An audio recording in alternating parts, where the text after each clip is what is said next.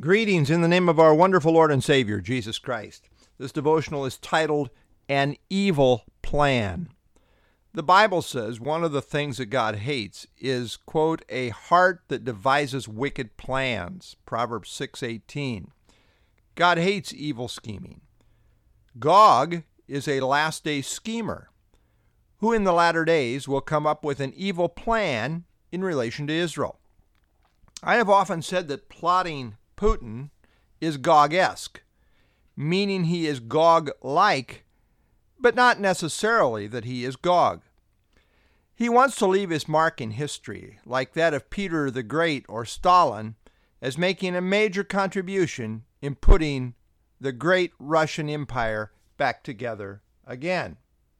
In doing so, this Gog-esque one may well set the stage for the Gog of Ezekiel 38 and 39. Ezekiel 38:10 reads, Thus says the Lord God, on that day it shall come to pass that thoughts will arise in your mind, and you will make an evil plan. Gog, the leader of Russia, will formulate an evil plan involving a great coalition. It's a plan for invasion and plunder. God already knew the thoughts he would have thousands of years before it would happen. Ezekiel wrote about 2,500 years ago, so God has been on record about this since that time. This evil plotting does not catch him off guard. He is totally sovereign. It is evil on at least two counts. Number one, to come against the land of Israel, which God terms as my land, quote unquote, my land, Joel 3:2, is evil. To attack the land of Israel, in effect, is an attack on God. He takes it personal because of his covenant relationship with the Jews. Number two, it is evil to take advantage of a vulnerable people just because you can. Gog is all about exploiting the situation to take plunder and booty, Ezekiel 38:12. Ezekiel 38:11 reads, You will say, this is the evil plan that he's hatched, you will say, I will go up against a land of unwalled villages. I will go to a peaceful people who dwell safely, all of them dwelling without walls and having neither bars nor gates. End quote. Israel at this point will be dwelling safely. This is an important description. It's not just emphasized once or twice, but three times in relation to Israel in the context of chapters 38 and 39. It's found in Ezekiel 38, verse 8, verse 11, and verse 14. The reason this is important is because it gives us a hint as to when the timing of this war takes place. The word used, dwell safely, denotes a people who are quiet, at rest, and undisturbed. It denotes rest from military conflict. This exact phrase, as used by Ezekiel, always has in view a time of peace and safety. The first three times it is used in Ezekiel, it refers to Israel dwelling safely in the kingdom, Ezekiel 28:26, and then in chapter 34, verses 25 and 28. As seen in Ezekiel 38:11, this will be a time when Israel is dwelling without walls, having neither gates nor bars. The emphasis here is strong. Three times the stress is that Israel will be unarmed, as seen in the phrases unwalled villages, dwelling without walls, and having neither bars nor gates. That in effect describes a time when Israel will have laid down her defenses. Her defense will not be up. Israel will be living an unarmed, peaceful lifestyle. She will be unsuspecting and vulnerable. John Ankerberg and Jimmy DeYoung, in their book Israel Under Fire, write, So when the prophet Ezekiel writes about living in unwalled villages, it means that the people will be living in those villages have laid down their defenses. Today it would refer to the Jewish people laying down their military power and trusting a world leader to protect them. That description is the farthest thing from where Israel is at today. Today every Israeli has to be on constant alert, and they are militarily armed to the hilt. Israel today is perhaps the most militarily alert nation in the entire world. At some point, some unspecified event has to transpire, prompting Israel to let down her guard. That is the description here in Ezekiel. She lets down her defenses and is dwelling safely.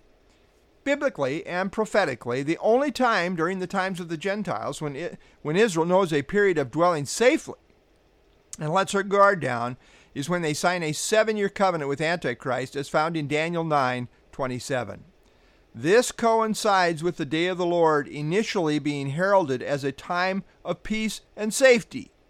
1 Thessalonians 5:1 and 2. The Antichrist comes as a man of peace, but shortly thereafter peace is taken from the earth. See Revelation 6:1 through 4. Once Israel lets her guard down, this northern coalition led by Gog will see their opportunity, and led by an evil plot they will endeavor to invade the land of Israel.